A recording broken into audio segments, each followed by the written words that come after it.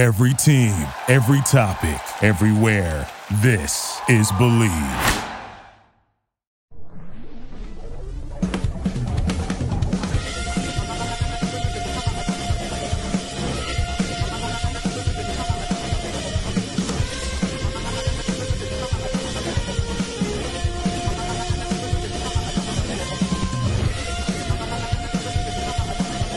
It's time for the Bleed Lows Podcast with your hosts, Alonso and Juan, Alicia Del Valle, and the baby-faced gimmick in the sky, Roger.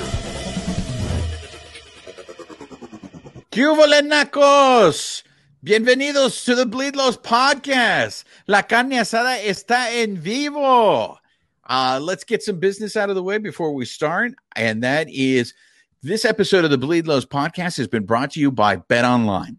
BetOnline is your number one source for all your basketball info, stats, news, and scores. Get the latest odds and lines and the latest matchup reports for this year's NBA playoffs. BetOnline is your sports intel headquarters this season, as we have you covered on all your insider sports wagering needs, from basketball, MLB, NHL, hockey, golf, to UFC and boxing. It's the fastest and easiest way to get your betting info, including live betting options and your favorite casino and card games available to play right from your own home. So get into the action today. Head over to the website and use your mobile device to join. And be sure to use our promo code BELIEVE, B-L-E-A-V, to receive your 50% bonus on your first deposit. Bet online, where the game starts. Okay, everybody. So, why don't we get into it? Okay. So the first thing that I want to address here on the show, and everybody, and good evening to you, Daniel Ibarra. Thank you for joining us on the show. In the last 2 days, everybody seems to be talking about Noah Syndergaard. And I was at the game yesterday, and why don't we start off with this? Because during the game, the Dodgers started off great. They had a 3-0 lead. They scored 3 runs in the first. And at that point, I honestly thought this is going to be a blowout. This game, the Dodgers got this. They're actually going to sweep. They're going to sweep the Nationals. This is great. And then things turned. And then once Syndergaard started giving up runs, I went on social media and I just saw the poor guy just being destroyed. Everybody just saying, I'm over Syndergaard, get him out of there. He doesn't deserve.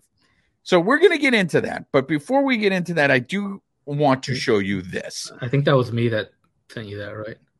Well, you sent that to me personally, but on social media, there was a lot of negativity directed at Syndergaard. So I want to show you guys this before we start talking about Noah Syndergaard. And this was, and maybe some of you had already seen it, but this is Noah Syndergaard's post-game interview after his start yesterday. Yeah, I was trying to make those adjustments, but just trying to make these big adjustments during starts or in between starts just isn't the easiest. I'd give my hypothetical firstborn to be the old me again. I'll do everything possible to get back to that. It's just, I'm still expected to go out there and compete, and today just fell behind. A lot of hitters couldn't get my off speed over for a strike, and my changeup is just a huge vulnerability for me right now.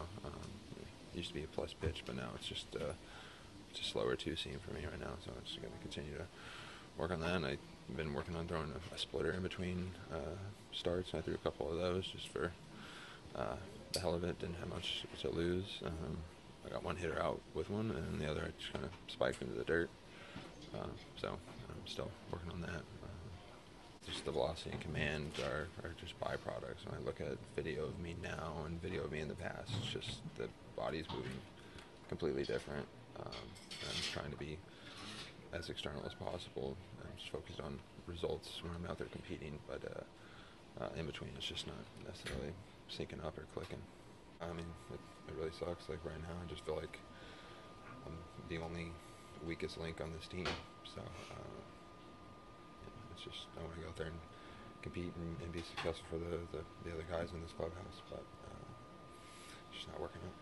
I mean, Doc's just a tremendous leader. The presence he has in this clubhouse, I think we're all extremely grateful for and really benefit from. And it's just nice having him having my back. Okay, so for those of you guys watching or you're listening on the podcast, Noah Syndergaard is like a monster. All right, there's a reason why they call him Thor. I mean, the guy is just built like he's tall and he's just got muscles everywhere. That was not bad audio. I was literally standing in front of him. The guy is one of the most soft-spoken players or people I ever have met. I feel like he speaks in a whisper all the time.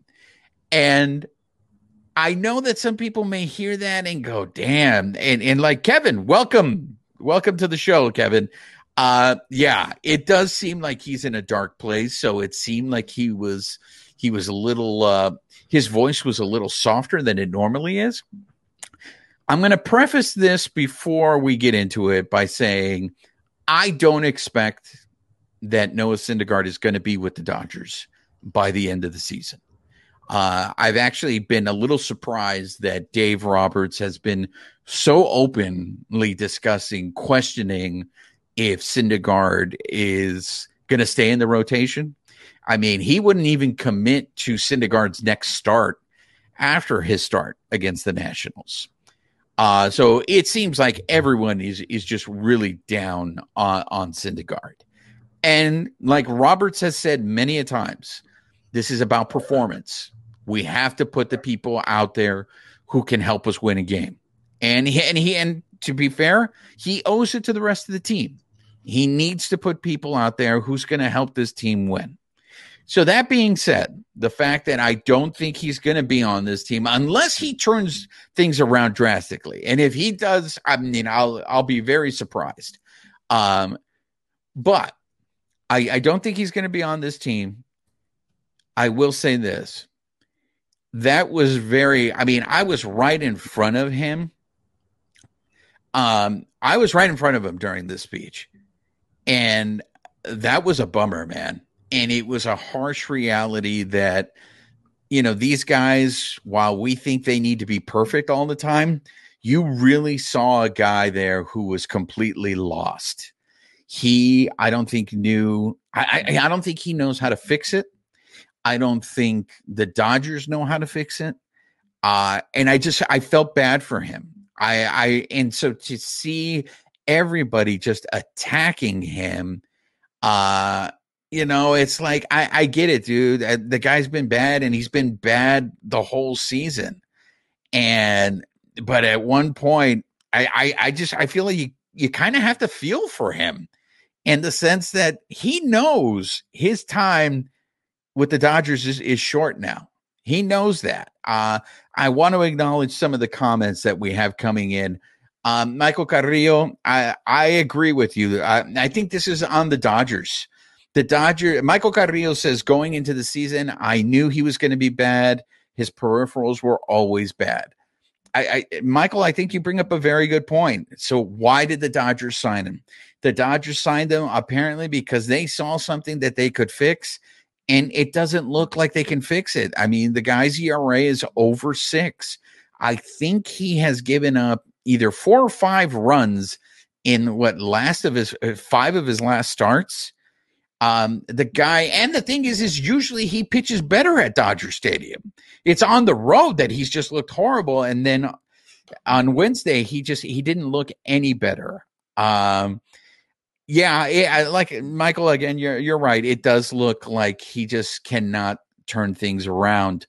Babyface, did you feel any empathy whatsoever for Noah Syndergaard after that game? Because yes, you did send me a text message very early in the game saying that you were over Syndergaard. You're done. Look, every Dodger fan made that very clear. They don't want to see Syndergaard, but this is a guy that, look, I just feel bad for him because he clearly can't fix. I mean, that's got to be something. Like, all his life he's been able to play baseball, and for the most part, he did it well. And now you get to a point where you can't play baseball well anymore. I mean, that's just got to suck. And you're doing it in front of everybody. Babyface, did you feel any sympathy for him? Yeah, I mean, after the fact, right? When you hear that interview, right, and you hear like in the spot, I mean, yes, I get it. He's not out there. Yeah, I'm thinking every day. Yeah, I'm gonna go out there and try purposely to suck, right? He's not trying. He's trying to do his best, right? And it's just not working out for him for whatever reason that is. I don't know if we mentioned a couple episodes back he was seeing a hypnotist, right? I mean, I don't know if he needs to continue seeing the hypnotist, kind of, because he's also in a bad mental state now. Like I'm sure every time he takes the mound, he's probably thinking, am I going to suck today? Right. He's probably thinking that, right? Like it's in his head, like, oh man, I don't want to go out there and suck. Right. And as a professional athlete, you can't be thinking that. Right. And you got to go out there thinking, you know what, I'm going to go out there and dominate. I'm going to go out there and perform. But I have a feeling that, he's probably thinking the complete opposite of that every time he goes out there. And that obviously isn't going to be good for him or the team. Dude, he said it in his post-game interview. He is the weakest link on this team. And I mean, and we've heard this many times from players who say that, confidence is very important, especially at a major league level. And if you don't believe that you can do the job, then how are you going to be successful? Now they're actually having a debate about how much longer can we put him out there. But here's the problem. Who else are you going to throw out there? Dave Roberts announced that Michael Grove will be starting on Saturday against the Yankees. Okay. So if you guys want Noah Syndergaard out of the starting rotation, who are you guys going to put in his place? We don't know yet about Julio. It was reported, I saw him throwing in the outfield, but he was throwing on a flat surface. It seemed that the last time that he, by the way, Kevin, you're getting ahead of me. I'm gonna go there. It seemed that the last time that Julio threw, he still had discomfort in that hamstring. So you don't know how soon Julio's going to come back.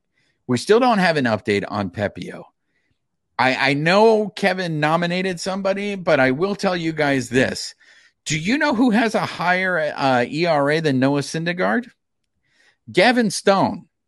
So Gavin Stone was supposed to help us with these problems. Gavin Stone's ERA is 14. And I find it very interesting. I was in Tampa Bay this past weekend. I was at the game that Gavin Stone pitched. And they asked Roberts after the game, how much longer can you keep throwing Gavin Stone out there? And the thing is that Roberts said they had to protect Gavin Stone's confidence because he's been getting hard. Now, let's be fair. Gavin Stone has faced some really tough lineups. I'm telling you guys this right now because I saw them up front.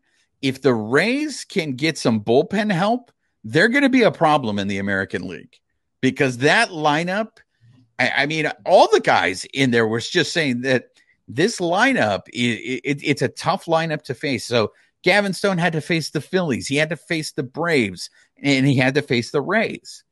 Here's the problem, though. I can make all the excuses I want for Gavin Stone because Bobby Miller showed up and said, hey, hi, guys, I'm Bobby Miller. Like Bobby Miller faced that Braves lineup, and he looked much better. Now, here's again, when you're Bobby Miller and you throw 100 miles per hour on every pitch, I think that helps. Gavin Stone doesn't have that. So this is what I'm saying. Like, I'm not going to be in denial. I know that Syndergaard is not going to be on this team much longer. But who can you throw in that starting rotation to take Syndergaard's spot? Do you guys on the live, do you guys have suggestions? I saw Landon Knack was a suggestion. Babyface, do you have a solution for this? If you take Syndergaard out of that rotation, who are you going to put in? What are you going to do? I mean, I think it's going to be Grove, right? I think Grove's going to get the first crack, and then hopefully Pepio comes back in, maybe 2-3 weeks sometime by the end of June. I mean, I think that's going to be the hope. You get those two guys kind of to take his spot. I've heard Landon Knack, he's been doing very well. But he's a double A, and they're not going to make a move from double A to to the show. So that's pretty much out of the picture. Unless he gets up to AAA and he starts, doing something in AAA, then maybe an outside chance. But yeah, I mean, I think it's going to be Michael Grove's going to get that first chance, and then maybe Pepio. Yeah, but Michael Grove is replacing Kevin Stone right now in the rotation. So I guess what my point is as much as everybody wants Syndergaard out of there, Syndergaard's still going to have to pitch because they don't have. I mean, now there's some off days coming up in the schedule, so they may be able to skip Syndergaard. But we are now 2 months into the season, and it doesn't look like Syndergaard has shown any improvement or found that he has been able to fix anything. So you're going to. This is the problem. My concern is I don't want to see bullpen games this early in the season, because this bullpen is kind of up and down, and we're going to get into that right now. I want to address some of the comments on here.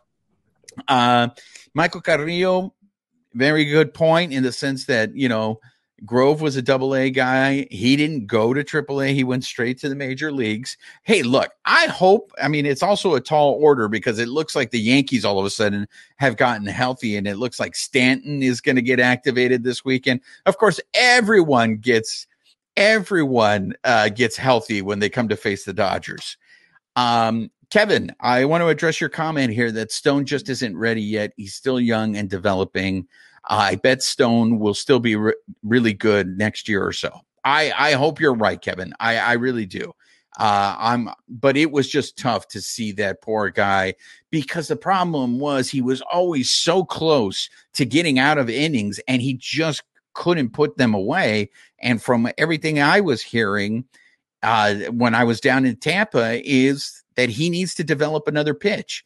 I don't know if he needs to develop another pitch or he needs to develop a pitch that can get outs, because that seems to be his problem. Is he gets 2 strikes on guys and he can't put them away. So I'm hoping, I really hope that Gavin Stone next year, will go ahead and do it. But I just think for right now, look, the starting pitching has been rough, guys. I mean, especially on that road trip, they got hit hard.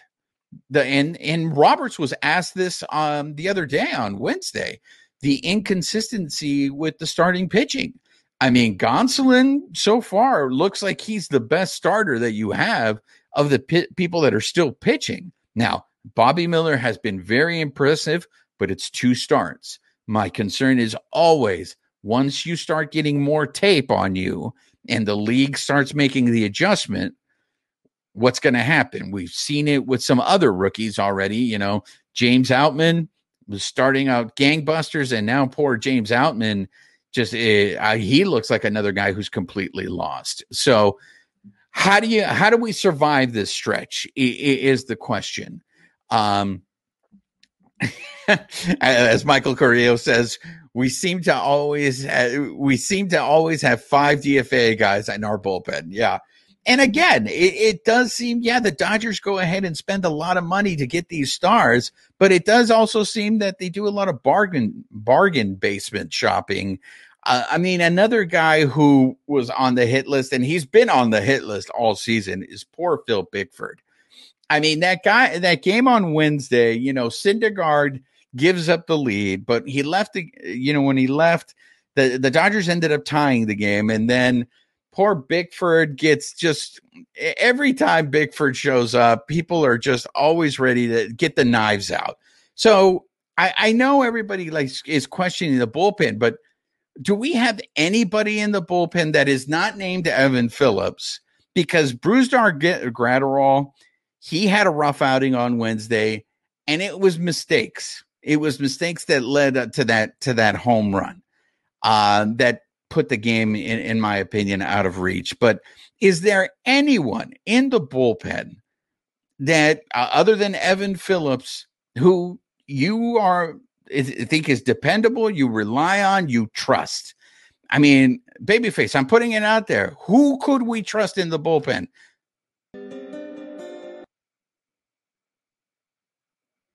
Are we having you're on mute, babyface? Yeah, I'm on mute.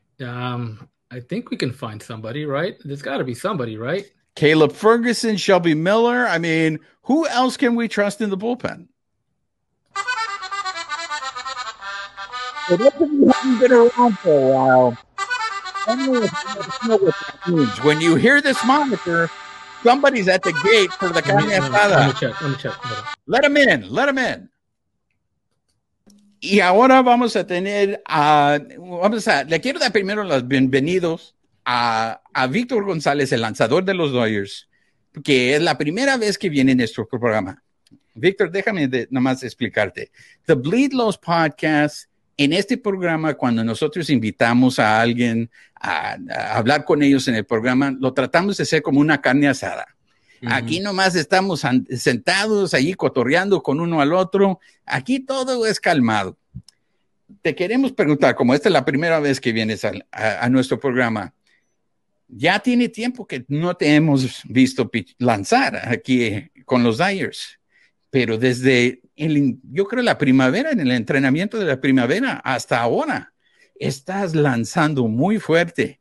¿Tú siempre esperabas así es como ibas a lanzar este año? Porque tienes un promedio de 2 punto algo. Estás lanzando fenomenal.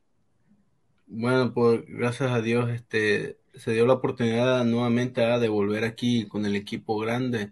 Entonces, pues, la verdad, pues no me imaginaba este regreso, la verdad, que me está yendo muy bien, gracias a Dios. Espera, primeramente Dios, seguir así toda la temporada. Yo sé que faltan muchos meses. Primeramente Dios, llegamos a unos playoffs, entonces yo creo que la meta ahorita es mantenerme saludable para poder seguir ayudando al equipo y mantenerme tirando strike, que es lo más importante, que en el 2021 batallé porque estaba tirando muchas pelotas fuera de la zona. Entonces este año el control está un poquito mejor y yo creo que eso es la clave que me ha dado éxito este año, este regreso que tengo a la Grandes Ligas. Entonces es mantenerme tirando la bola en la zona para seguir triunfando. ¿Y por qué pensaste que no ibas a regresar? ¿Ya perdiste la confianza o por qué tenías esos pensamientos? No, yo tenía pensamiento de regresar a la Grandes Ligas, pero no tenía como te digo, esa noción de volver y tirar 11 innings en blanco seguidos. O sea, sí tenía pensado volver, jugar Grandes Ligas. O sea, quería que me fuera bien, pero yo creo que este regreso que tuve fue algo increíble, porque yo creo que ni en el 2020 o 2021 a principio de temporada tiré, yo creo, 11 innings en blanco. Entonces, regresar después de un año, casi 2 años, regresar y tirar muy bien. Entonces eso, yo tenía la confianza de que iba a regresar, pero no tenía esa confianza de que me iba a ir tan bien. Este programa, todos los que trabajamos en este programa somos mexicanos americanos. Y nosotros queremos apoyar a todos los jugadores latinos, pero especialmente cuando vemos los mexicanos. Y a verte a ti y a Julio en el 2020, cuando ganaron el campeonato, y las fotos, cuando ustedes estaban deteniendo la bandera de México, esa experiencia cuando tú oyes a gente decir, pero ese campeonato que ganaron no era real, el que ganaron. Pero para mí esas son puras pendejadas, ¿verdad? Porque todos tenían la misma oportunidad de ganar, sí. Pero ustedes ganaron. Pero esa experiencia y tú hiciste un papel muy importante en ese equipo. ¿Cómo fue esa experiencia de ganar el campeonato? Bueno, fue muy, muy bonito poder haber ganado ese campeonato al lado de Julio César. Entonces yo creo que es algo, pues una experiencia muy, muy bonita tener al lado también a Clayton Kershaw, a todos esos jugadores que estaban en el 2020. Entonces es un orgullo poder decir que pues hoy fuimos campeones mundiales. Entonces la gente puede decir lo que sea. Entonces eso está escrito ya de que nosotros ganamos, entonces eso nadie nos lo puede quitar, ni toda la gente que se junte a decir de que eso campeonato no valió. Entonces nosotros lo disfrutamos, fue una experiencia muy bonita y esperemos este año poder conseguir otra vez ese trofeo. Le he preguntado a los peloteros que no hablan español, ¿por qué no lo hablan? Para mí es muy importante hablar español porque la mayoría de los jugadores, no la mayoría, pero pues muchos jugadores en las ligas grandes son jugadores latinos.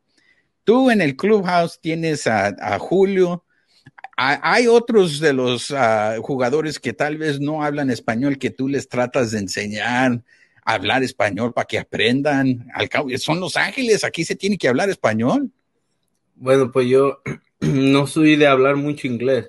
Yo Ajá. soy el que ahora así me acerco a mis compañeros a tratar de hablar un poquito inglés porque quiero aprender el inglés para poder estar, la comunicación sea mejor a la hora de que los coaches vayan a hablar conmigo, todas esas cosas. Pero sí, la verdad que aunque no lo entiendo muy bien y casi no lo hablo, me acerco a mis compañeros a tratar de hablar para tener una armonía, para tener una comunicación con ellos, aunque no me comunique muy bien con Ferguson, yo me llevo muy bien, Oh, trato de hablar con él así, hacemos chistes, nos reímos, hay veces que llegan más compañeros y se entregan ahí a la conversación, está al monte, que cuando no entiendo algo, él me ayuda para seguir la conversación, entonces ahí se mezcla el español, el inglés, entonces hay muy buena armonía, entonces yo creo que también debo aprender inglés para que ellos también traten de hablarme con más confianza. después de que ustedes ganaron el campeonato, la siguiente temporada no teniste el mismo éxito que habías tenido el año anterior. Y este año ya regresaste otra vez a las ligas grandes. Para mí, ver tu historia da inspiración, ¿verdad? Porque hay mucha gente que estar al nivel que tú estás y tener que bajar, que se rinden. Pues ya que se va a hacer, pues ya no me van a dar la oportunidad. Pero tú persiguiste esa meta. Había a veces que pensaste, no, pues esto ya no se va a hacer, pero de tengo que seguir echando ganas. Sí, pues llegó el momento de que, o sea, no de dejar de jugar béisbol, sino dejar de trabajar tan fuerte, porque pues en el 2021 en la off-season me puse a trabajar con Raúl Rico, que es mi preparador ahorita. En todas las off-season él es el que va a mi ciudad y me prepara día a día. Entonces, había ocasiones que pues yo le decía a él, oye, estamos trabajando muy fuerte y pues no, o sea, no veo los resultados. Entonces, él siempre me decía como que no te rindas, no te rindas, va a llegar el momento de que vas a triunfar otra vez. Entonces, mi esposa, mi mamá, mis abuelos, toda esa gente, mis amigos han sido una motivación más para seguir adelante. Mi niño, Kevin, que siempre él me decía, ahora que siempre me dice que papá, hey, no te rindas, que te quiero ver en la tele otra vez jugar, quiero que le piche a Tatis, porque él es fan de Tatis, él le gusta mucho Tatis Junior. Y ahora que me tocó picharle aquí en el Doystein, que le di la base por bola, me estaba enojado porque le di la base por bola. Él quería que lo ponchara, pero pues, no se dio, ¿verdad?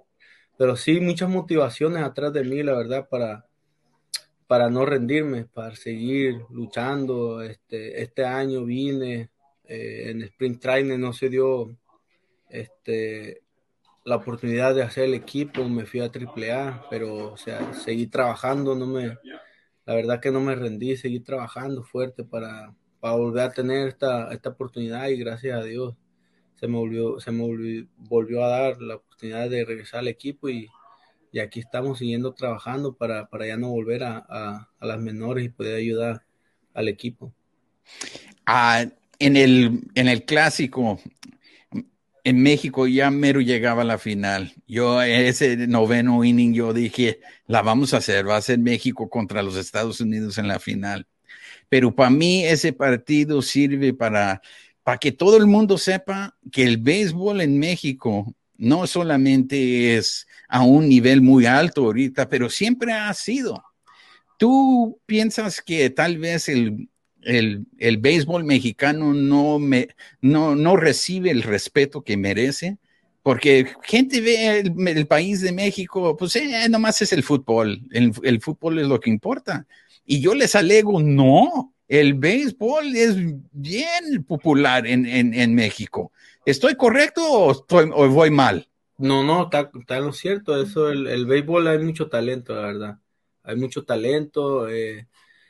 Yo quisiera que pues hubiera más mexicanos. Yo sé que en un futuro va a haber más mexicanos en las grandes ligas porque yo sé que hay mucho talento allá en México. Todo es cuestión de que el mexicano luche, porque hay en veces que el mexicano firma para Estados Unidos y es como que ya estoy en Estados Unidos, ya firmé, ya estoy aquí, pero no siguen adelante, no ven, porque eso me pasó a mí, porque yo vine para acá, firmé y yo decía, ya firmé, ya estoy en Estados Unidos, estoy con un equipo que sale en la tele, que está en la liga mayor, o sea, no persigue uno el sueño hasta que le van pasando cosas.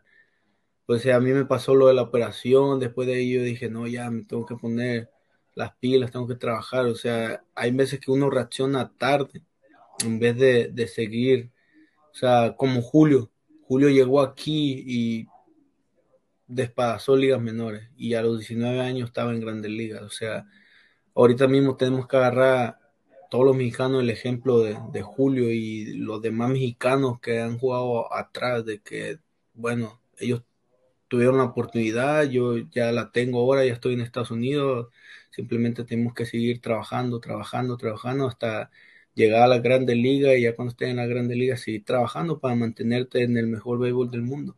Entonces, en ocasiones uno como que, no sé la palabra, pero como que ya firmé, ya es todo lo que voy a hacer. O sea, uno tiene que seguir trabajando para lograr más metas, más triunfos y así vas a ser conocido por toda la gente por muchos años.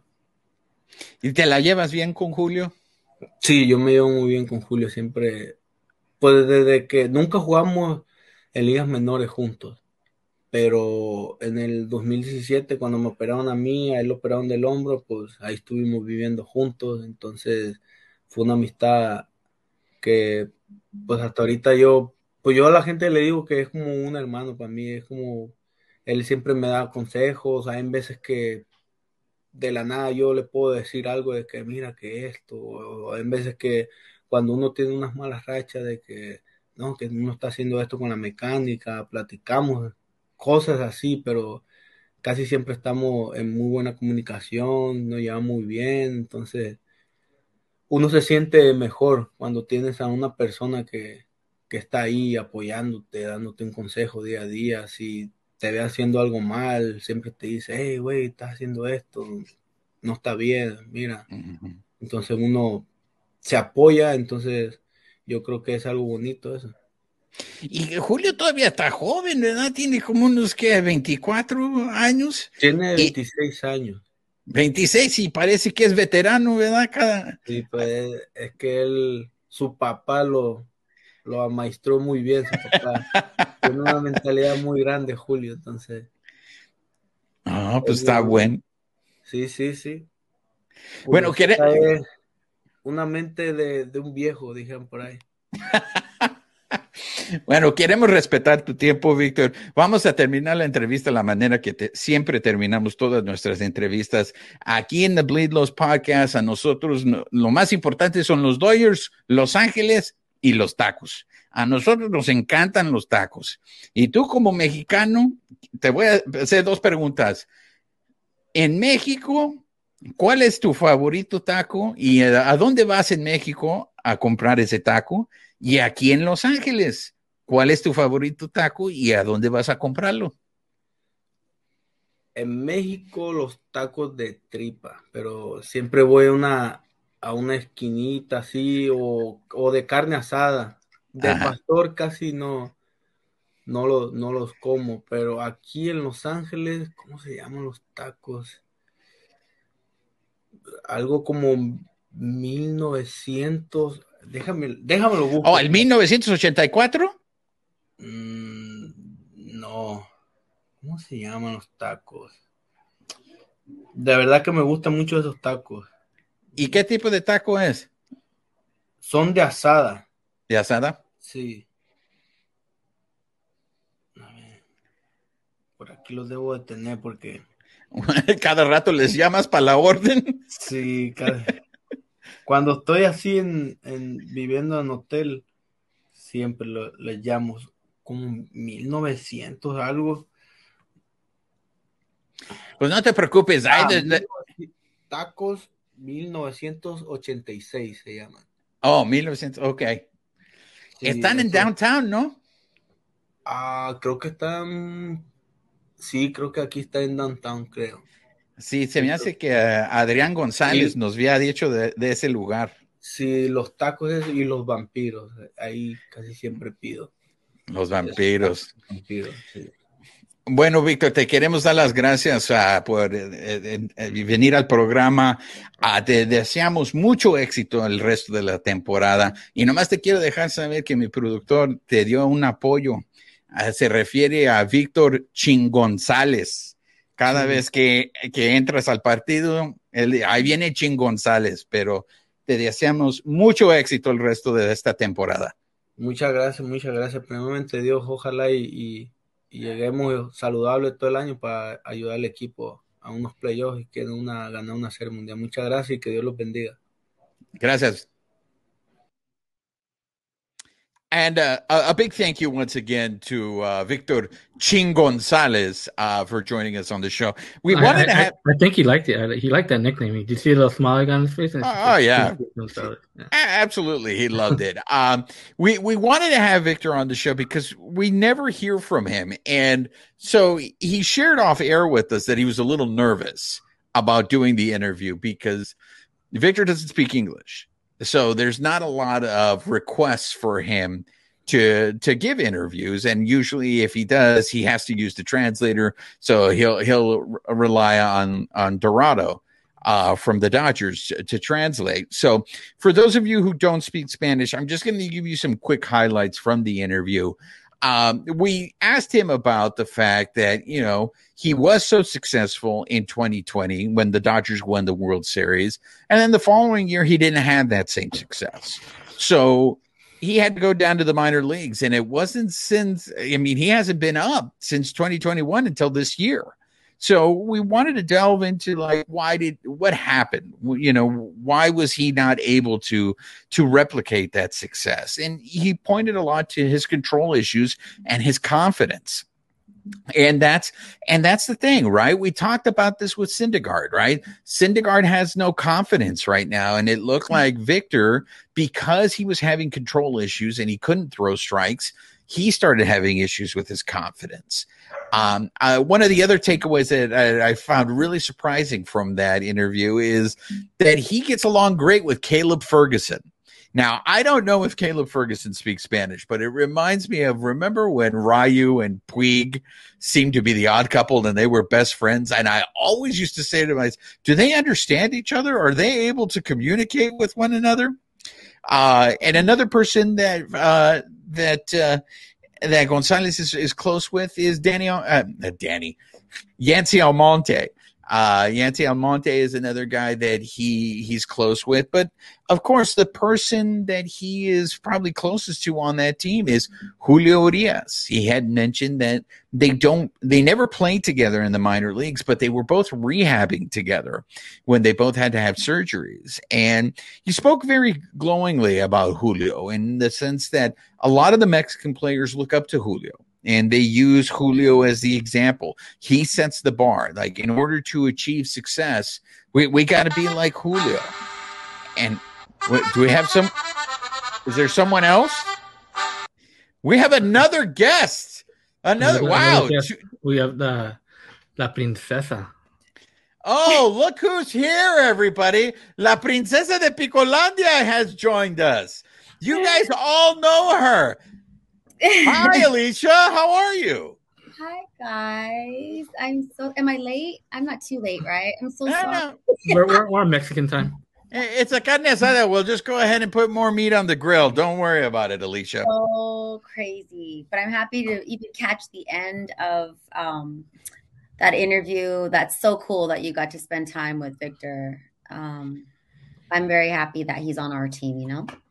Yeah, and like what I was telling everybody there was how much he looked up to Urias. And what I love is that he gave credit to Urias's dad.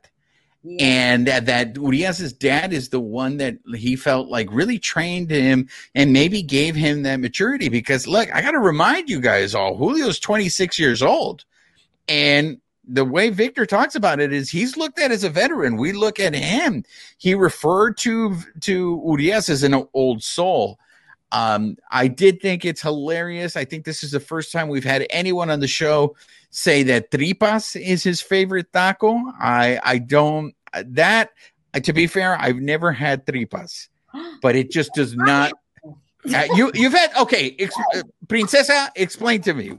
What does it taste like? It's just when I hear tripas, it just doesn't sound good to me. I didn't know I was eating it. So that's how I ended up. If you asked me if I wanted it, I don't know. I'm pretty adventurous, but my father's the kind of man that's like, you have to try everything once. You don't have to finish it or whatever, but I ate it. It was good. It was also after a game. So things might have tasted extra better. Like? What did it taste like? What is it like? Is there something you can compare it to? So please don't say chicken.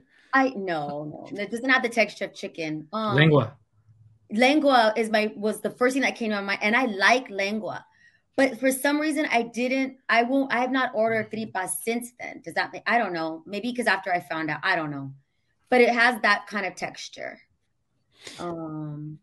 It's a little more gelatinous. It's not as firm. I don't want to get too graphic. I don't know.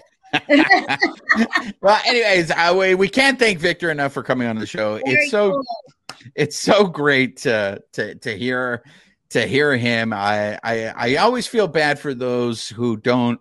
I feel like they don't, because he doesn't speak English. Nobody talks to him. And I think it's important. I think his story is very inspiring. The guy went down into the the minor leagues and struggled for 2 years, and now he's come back, and it's so great to see his success.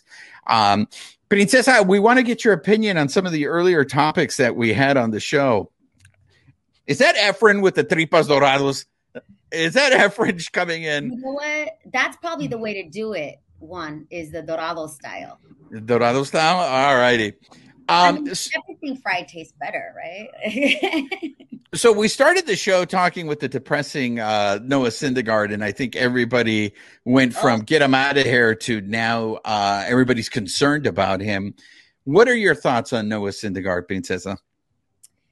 As soon as I saw that interview, I'm just like, oh man, I feel for this guy. And I've already felt for him. There's no way he wants to be, at where he is right now on this amazing, winning organization. There's just no way. So I always try to put myself in someone's shoes.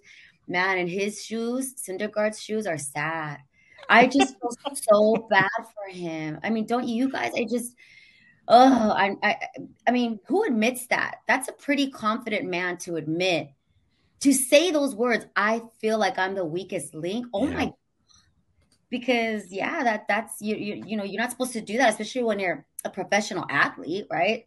It's a lot of macho men over there. So I hope it turns around. Maybe he's injured, and right now with the pitching that the Dodgers have, they can give him a rest, right? They can sit him, they can skip his starts and figure it out. Well, you know what? We were trying to figure out like who could the Dodgers use in his spot, and we just couldn't come up with an answer. But I want to get your opinion on this because you were there for this. Alex Vesia made a return talking about like struggling and getting sent to the minor leagues and then coming back. You were there when Vesia came back into the game, and I want you to give us a How was that experience in the stadium when you saw Alex Vesia pitching? And I'm not talking about Wednesday. I'm talking about Tuesday's performance. Right. And I know what I have a feeling you're asking me this because our own fans booed him. Is that why? You report it to me. Report it to me like I wasn't there. Because you don't want to get me all heated, like don't be booing our fans. Well, I will say that I want to share this with those of you on the live. La Princesa sent me a message in the group chat that said things are about to get ugly for Vesia in here. So you knew it was coming, right?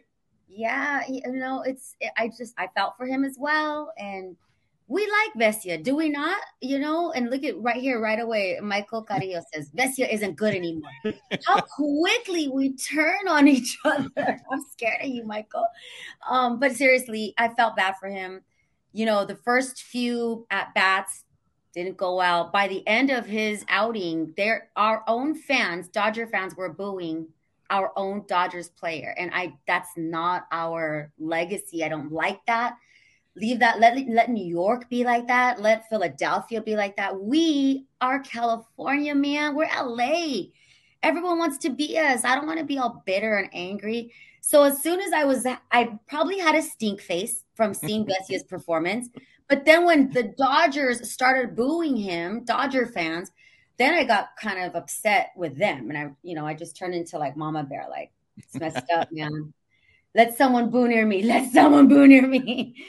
It didn't go well. No, poor thing. Okay. So, which leads me, so we've identified some issues, right? We've identified the fact that, Syndergaard and our starting pitching have some holes that we need to address. The bullpen seems to be a little shaky. I don't know if you guys on the live have noticed this, but Jim Bowden put out an article, and he basically described what were the Dodgers' needs. Now, it's 2 months into the season, and usually this is the time of year where this is where you identify what your holes are. So the first 2 months of the year, you figure out, okay, this is where we have problems. And now you're going to use the next 2 months to try to fix those problems. Usually it's like, okay, do we have anybody in the minor leagues that can help us to address these problems?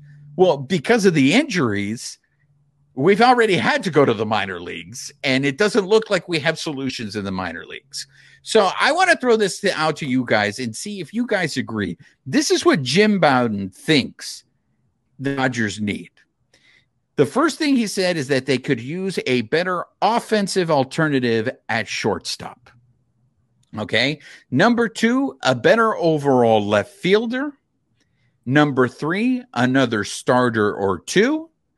And number 4, a full-time closer. And he ends it by saying this. This seems like a lot for the NL's second best team, but that's how I see it. He's wrong. The Dodgers are not the second best team. I mean, they have the best record in the NL, but I'm going to digress to that for a minute. I do, Princesa, you want to chime in? Yeah, the Arizona Diamondbacks just tied them today. So yeah. You beat me to it. You beat me to it. Shoot. Sorry. Babyface, do you agree in the order of the things that they need?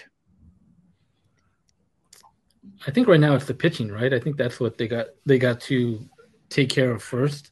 Because I think once the pitching kind of gets on track, I've noticed, once pitchers are down, it's kind of when they start playing a little kind of shaky or whatever, and games get tougher. But when their pitching's on track, I think it helps everything overall. Guys start hitting, different guys start hitting. And I think once they shore up that, then, I get it. I get Miguel Rojas isn't like tearing it up at shortstop, right? But like I said, who are you going to get that's available? Short, again, Tim Anderson, but are they really going to get Tim Anderson, right? So it's like, how do you fix that hole there? And then, I guess probably during the trade deadline they could find a left fielder, but again, it's like, who are they going to target to fill those spots? So my concern right now would be get a guy or two to shore up the starting rotation. Well, I'm curious to see what the Princesa thinks about this, because Friedman said when asked about, the need of a shortstop, he said that the trade line is going to be a little different because he knows that Mookie Betts now can play shortstop. So, Princesa, the fact that Mookie Betts can play shortstop, does that mean that you think they're not going to try to upgrade at the shortstop position? Well, I don't think they're going to, because Mookie wants to play shortstop. And I feel like the Dodgers do what Mookie wants to do. So she's coming in hot, everybody. Yes, right. And Freddie Freeman is the star of the Dodgers. I mean, I don't know. I think pitching is gonna look at the Dodger fans that are on there with us. Thank you guys for joining, but they feel like the bullpen, they need pitching. I know that would make Dodger fans happy, because I feel like all of us think that we are the Dave Roberts, just not given our chance. But I just know the Dodgers are going to figure it out. That's my go-to. And if they can't figure it out, I don't think anyone out here is going to figure it out. I feel like you, Juan, just love to be stressed or call people out or and that's that's your passion. I'm always like, let's pray for them. It's going to be all right. Like, refusing to see the downfall, like I just won't do it. It just seems to me that that's a lot that you need. And the thing is at the trade deadline, I mean, that I always have felt this, and I could be wrong. I always feel the Dodgers have a different price than everyone else. I feel like other teams can trade for things and they're not going to pay the same price that the Dodgers are going to pay. And maybe it's because every year the Dodgers have the best farm system in Major League Baseball. So maybe other teams value the Dodgers, minor leaguers more than they value other teams. I agree with Babyface. Obviously, I think pitching is the number one thing that they need to get. They need to get starters. I'm curious if with Pepio coming back, if Urias comes back, if that changes the starting rotation, and then it'll change. Daniel Hudson, the way Dave Roberts has talked about it, he even said it. Dave Roberts said, we can't expect Daniel Hudson to come back and perform like he did because he hasn't pitched in a year. And I agree with Roberts on that. But when Hudson was here, he was huge for that bullpen. So, but you don't know what you can get from him. So to me, that's all I'm saying is I just feel like this team has a lot of holes, and you may not have enough money to try to now. Okay, we had a comment in the chat here that Bueller's coming back. I know that Bueller has said that what Babyface did he say? Maybe in September he'd be able to pitch. He's targeting September. So I don't know. Those are all a lot of question marks. You know what, Michael Carrillo? If that is true, that is definitely somebody. I see what your point is. So Michael Carrillo in the chat just said, according to sources, Bieber from the Guardians is going to be made available, but that's a bad move because he's clearly regressing. So I still, it's going to depend what the price is, right, Michael, for Bieber. But clearly, it seems like everybody on the show agrees. It's starting pitching is the number one. If you can get another outfielder, I'm reminded of what Ron Say told us on the show, in the sense that when it comes to the outfield, you just have a bunch of numbers out there. I mean, Hayward sometimes looks good. Other days, Peralta starts to look good, but then, things are just, they regress. They go back to the norm. I just do want to say this is, Princesa, is it possible that maybe perhaps Trace Thompson has snapped out of it? I mean, he was 0 for 40. He hadn't had a gun to hit. And I'm just going to put this out there for you guys. You guys need to know this. I went to Tampa Bay, and Efren provided proof that I was in Tampa Bay. And all of a sudden, Trace Thompson gets 3 hits in a game. Do whatever you want with that information. All I'm saying is I show up to Tampa Bay, and Trace Thompson hits a home run and gets 3 hits in a game. Thank you. It's all you. Whatever you're doing, please keep it going. Everybody, Come on. Look at Trace is cooked. Yikes, dude. Yeah. He's another one I really want to do well. I think I said that multiple times on this podcast, but I think we need that magic this weekend. Are you going to be at any of the games this weekend, Juan? Because this is a big series. It's being treated, 2 national games back to back, so. Well, I think that I will be there on Sunday. I do think this is it's the nostalgia because it's Dodgers Yankees, right? This is Lakers Celtics. Yeah. This is what it is. Before you came on, I was just like, of course everyone on the Yankees is getting healthy because they're going to play the Dodgers now, because that's what it feels like. Everybody always gets healthy when they're going to play the Dodgers. Yes, Stanton's going to be back just for this series. What a coincidence! Exactly. I mean, it's going to be interesting. Wait, can I ask? What is the rotation? The pitching rotation for this weekend, because I was trying to look that up just now. So Michael Grove is going to pitch on Saturday. Bobby Miller's pitching on Sunday. Okay. So Friday is a Kershaw game. Really? Yeah. Nice. That's the only game I get to go to is Friday. So, and I'm I'm right? Babyface Kershaw's pitching on Friday. Mm-hmm. Kershaw. Yeah. So it's Kershaw, Michael Grove, and Bobby Miller. That game on. I'm sorry. Go ahead. I'm sorry, Michael Carrillo. I think he's right. I don't think. I thought. Never mind. I'm just gonna have to look it up. I was trying to find it, but I could have. I did not hear Kershaw's name this weekend. I heard Bobby Miller and. So yesterday when I was at the stadium, Dave Roberts told us that Michael Grove is pitching on Saturday. Yeah, if they moved him up to Friday. It's Severino, Kershaw tomorrow. Then Cole, Grove on Saturday. And Germán and Miller on Sunday.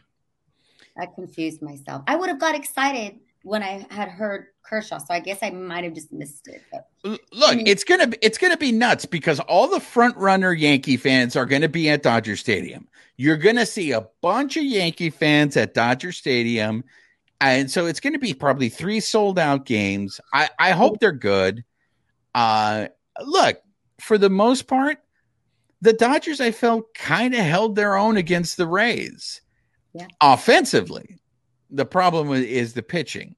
So we'll see what happens against the Yankees. I'm not going to lie. I mean, the Yankees have been playing better. So this is going to be a tough stretch for the Dodgers, which leads me to what you had brought up. Hey, guys, don't look now, but the Diamondbacks have just tied the Dodgers. The Dodgers are now tied for first place. The Diamondbacks, who at the beginning of the year, I laughed when people were picking the Diamondbacks as a dark horse. And I kept saying, well, what do people see in the Diamondbacks? 2 months into the season, don't look now. The Diamondbacks are ahead of the show pods. They're ahead of the San Francisco Giants. Babyface, are the Diamondbacks for real? They'll fade. Okay. So Babyface has no faith in anybody. Do you feel the same way? We see this all the time. There's always a team in the West. Rockies do it for a lot of times. Diamondbacks have done this before. They fade by the end. So if the Diamondbacks stay close, it doesn't concern you the fact that how many stolen bases they steal on us? I mean, that's going to be the issue when the Dodgers play them. They got to control that, and they got to control that against any team that's trying to do that. I was going to say all these teams steal on the Dodgers. It's not just the Diamondbacks. I mean, the Rays would they have like 6-7 steals in one game, right? Yeah, and then the Dodgers lost the series. Yeah, and so I mean, there's different things. I mean, I was thinking Nationals beat them yesterday. They hit 6 home runs, and the most they'd hit in a game was like 2 all year, and they hit like. Was it 6 yesterday or something like that? Yeah, but here's the thing. They're major leaguers. If you're going to leave a fastball over the middle, guess what? They're going to hit it. Well, yeah, I mean, like that goes back to what I'm saying. You got to take care of those things, right? And if you know this team's going to run on you, you got to take care of the running game, right? And you can't be, tossing up meatballs to these guys, right? Because that's what they're going to do to you. So I mean, I'm looking forward to the Yankees series.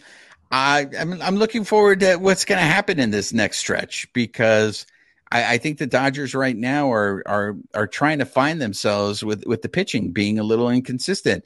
Maybe it's going to be like that in month of April because they were 500 team in April, but in May they bounced back. They went 18-10 in May. They played a lot better, and you got guys like go ahead, Princesa. Even and with like that crazy road trip to still have that record, like I know it didn't end as well as I predicted, but it's still they were that crazy road trip so long, so all over the country. They're back home. Isn't June supposed to be a little more favorable to them? And so I'm counting on the Dodgers. You know, they're not just going to blow it. This weekend's a little sketchy because of our pitching, and we're sending up. You know, they're not our best pitchers. They're not the Dodgers' best against, like Cole. But I still feel like, they're at home. There are 3 sold out games. Everybody just loves this series. Like, we can't dismiss how fun it is when the Yankees come to town. And if you got a ticket, you are so lucky. I even have my parents trying to get me to get them tickets, and I can't. I'm sorry. So we'll see this weekend what happens as far as first place, right? Because the Dodgers get the Yankees. D-backs got the Braves, so they got a tough series too. Yeah, I mean, it's going to show. I know it's only June, guys. It's only June, but this is. I feel it seems especially with the starting pitching the way it is, the question marks up in the air. It's a little crazy. So I want to start wrapping things up real quick before we end the show. It's that time. It's La Plancha con el Rudo. I don't know if you guys saw this, but earlier in the week on Tuesday, it was the birthday of Jake the Snake Roberts. For those of you who follow us on Twitter, we like to use a GIF of Jake the Snake saying, fuck yeah, whenever the Dodgers do something good. I just want to say this about Jake the Snake. If anybody knows the story with Jake the Snake, there are 3 movies that are really, really good that gives you his personal story. This is a man who I think on the mic when it came to promos was just awesome. But there's a movie called Beyond the Mat. If anyone's ever seen it, it's a documentary. And it's 3 different segments. And one of the segments is on Jake the Snake. It's dark. It's dark. You're going to see what addiction can do to someone. But I recommend it if you're a wrestling fan and if you like Jake the Snake. There's another movie that's a little more uplifting that has a more positive message called The Resurrection of Jake the Snake, which tells the story of how Diamond Dallas Page basically helped Jake the Snake recover through yoga. And that was a very uplifting film. And I don't know if you guys have been watching what A&E has been doing, but they just did a documentary on Jake the Snake, and that one is super dark. It is super dark. But it is one of those things where this is a guy who has dealt with addiction his whole life, and to see him outlive all these other wrestlers, I guess it's a positive sign. Babyface, what is your memory of Jake the Snake Roberts? What's the one thing when I say Jake the Snake Roberts, you think, hey, this is who defines Jake the Snake? I think I go back to his feud with he had a feud with Ricky the Dragon Steamboat, right? Yeah, yes, he did. Isn't he the one that did the? Oh no, so Macho Man. That was Macho Man, right?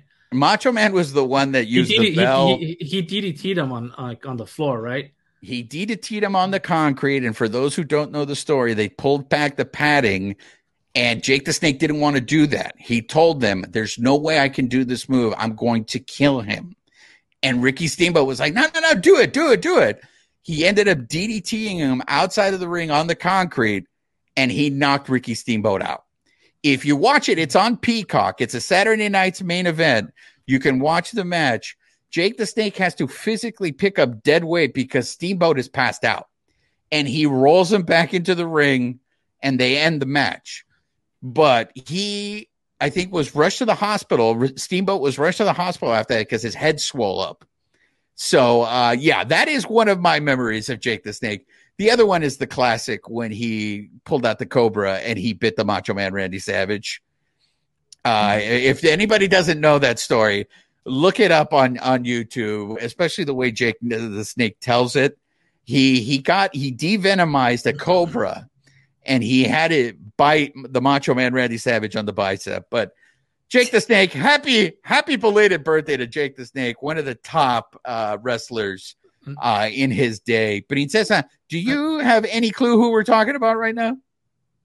No, but if Jake the Snake is somebody deserving of at least 3 different documentaries and pieces, I definitely need to check that out. And I'm just letting you know it's dark. It is dark. Well, honestly, I feel like a lot of what comes out of these, especially the veteran wrestlers, there is a lot of darkness, just like comedians, just like rock stars. It's that era, right? Like decadence, and they're stars. They were stars, so, and they are stars. So I saw another dark one last night. I saw on Dark Side of the Ring.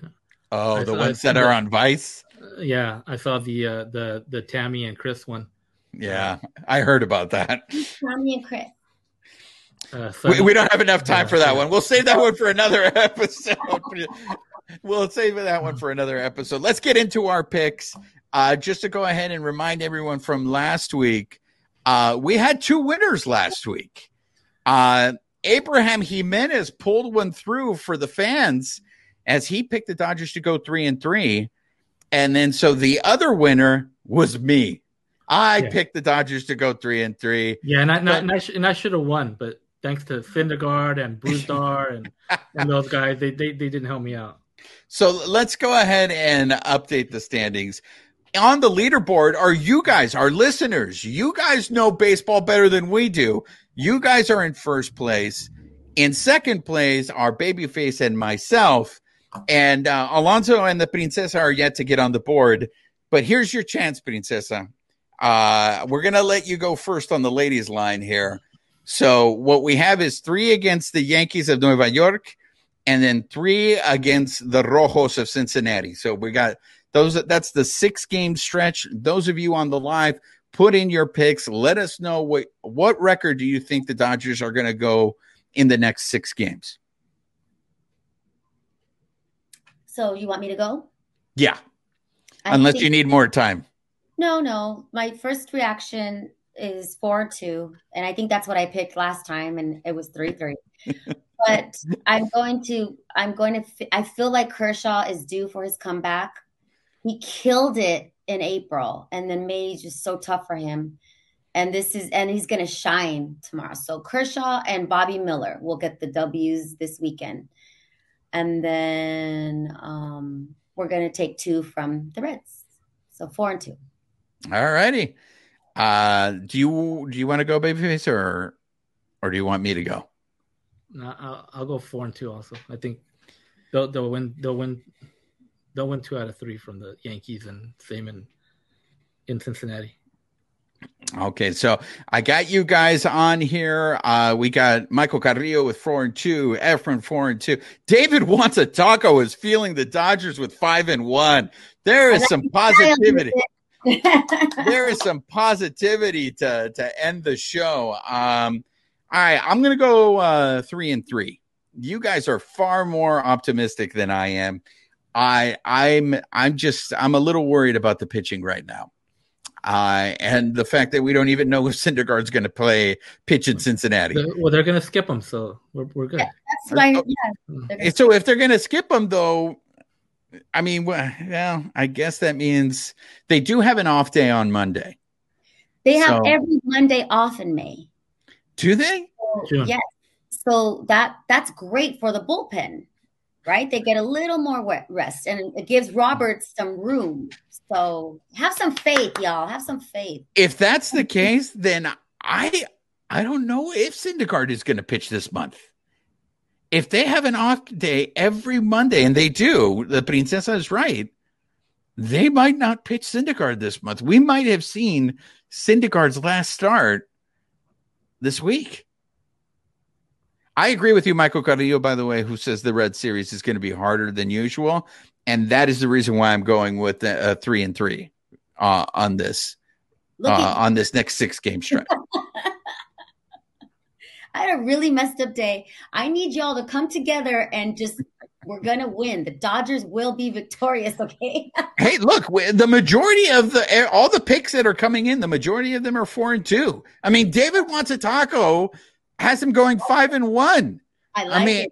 And David went to Atlanta, and once again, thanks for repping the Dodgers in Atlanta, David, with the picture. So that's going to do it for this episode. Do you have any last words, Princesa? Because I know you had a rough day today. I just want everybody to be cool at the stadium because I've been to both Yankee stadiums, and then even at home at Dodger Stadium, the Yankee fans, just different. They're special, So everybody be cool. Let's all get along. It's baseball. It's a game. Let them handle it on the field. This weekend, I'm telling you, it's just a vibe. Everybody's so excited for this weekend. And there's going to be, a bunch of stars out on the fields. And so let's just enjoy it, okay? Everybody act right. And there will be tons of undercover police wearing Yankees jerseys there this weekend, men and women. So, look at that, Princesa. Is that a scoop? I was not aware. Yeah. That the Yankee fans dress up as undercover. That the undercover cops dress up as Yankee fans. Yep, more than usual. They do that at every game. So there you go. For those of you, this is why you should listen to our show, because we provide you with all the cop reports. So we let you know where these undercovers are. We let you know where these undercovers are. You know what, Babyface? We might as well let's end the show with the question I think you had brought up. Like, who do you think is better, Aaron Judge or Mookie Betts? Boo. Mookie Betts. Maybe Mookie Betts 2 years ago. Freddie Freeman is the star of the Dodgers. He gets no credit. La Princesa is officially off the Mookie Betts train. All right. Is that what's happening right now? I mean, I think that question wasn't fair because, like, you look at them, their last 2 seasons, last year, this year, Aaron Judge by far is killing Mookie Betts. So, yes, he is. Wow, we are the stock on Mookie Betts is down. Maybe we should buy now. It's going to pay off later on. I'm hoping, because we haven't got that Mookie in the postseason either, and so What about in 2020 when they won the World Series? And what about the ones after that? Okay, we didn't make the World Series. The ones after that. I like Mookie. Come on, Mookie's great. I'm not saying he's not great. I'm just saying, numbers wise, look at the numbers last year to this year. You compare the 2 players. Who's been better? I know. I don't even know. I'm going beyond that, Babyface. Why are we even comparing Mookie as representing the Dodgers when Freddie Freeman is just killing it? He's not just the best Dodger. He's one of the best players in Major League Baseball. Princesa, is this officially Federico's team now? Well, he's like Mookie in the sense that they don't want to be the leaders. He just is. He leads by example, and he's super likable. And I think he's going to have a great series as well because he knows how to shine. He's a winner. And I hope Mookie gets it together and we see that great Mookie again. Right now, he's really good. I'm not saying Mookie's not good, but he's not the best Dodger. In fact, I'll put like this. Freddie, Will Smith. There you have it, folks. This really sucks that she was. There goes the hat. This really sucks that she wasn't able to join us from the beginning. She's dropping fire today, folks. She has laid the gauntlet. Mookie has now dropped to number 3 on the totem pole. It's still greatness because the Dodgers are great. So to be the 3rd best is still great. He's just not the best. That's all. Don't try to make me like to be the president of the Mookie. I hate Mookie fan club. That's not happening. My last 2 thoughts. Yes. JD Martinez gonna have a big series too. Okay. Yes, JD Martinez is on fire. Him? I want JD Martinez on our podcast. Come on, everybody. We need to manifest that. And I have a message for Alex Curry and Justin Verlander's baby brother. Don't steal our bit. The wave is our bit, right? They'll steal our bit. Oh my gosh. All right, for those of you on the wave, for those of you on the live, I just want to clarify. It's not Babyface is not telling you guys to tweet at Alex Curry or Ben Verlander saying, "Hey, why are you guys stealing the Bleed Los podcast?" And it's not even the Bleed Los podcast bit. Let's be honest. This is La Princesa de Picolandia. La Princesa has always, from day one since she joined this show, has been harping on people hating on the wave.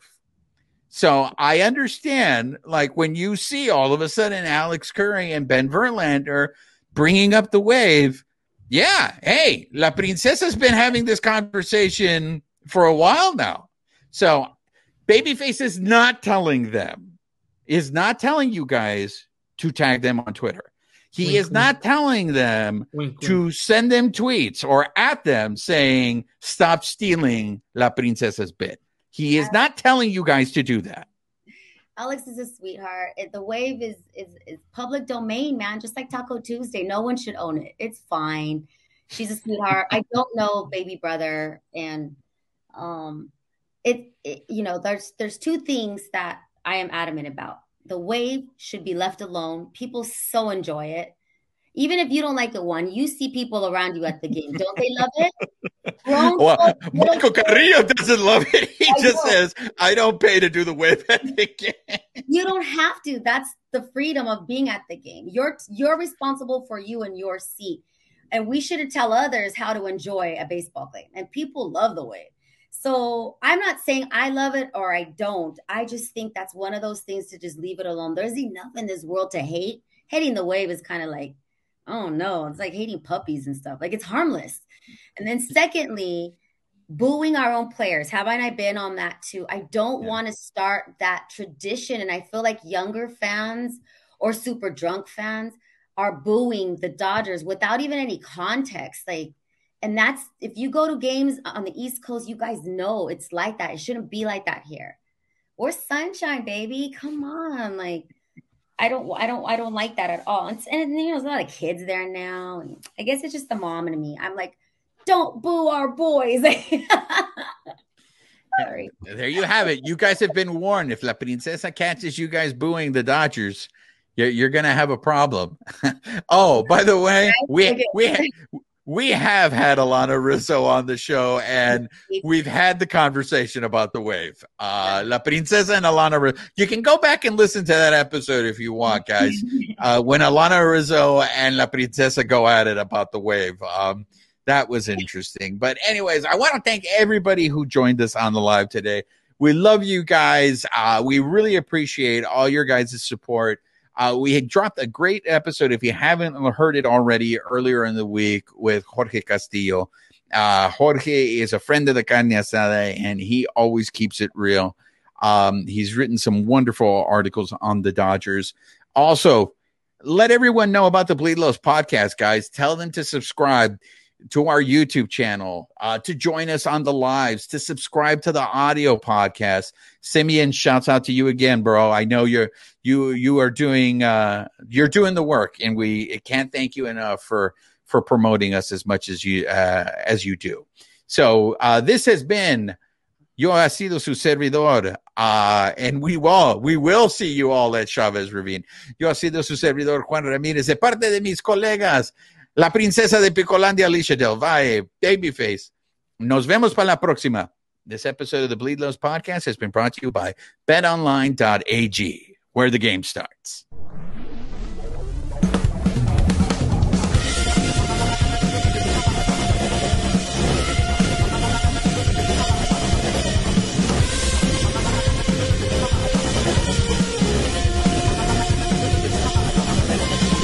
Thank you for listening to this week's episode.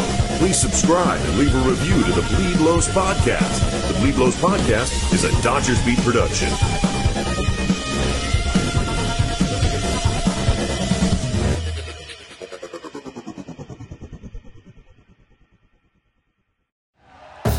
Thank you for listening to Believe.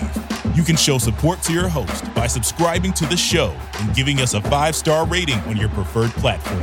Check us out at Believe.com and search for BLEAV on YouTube.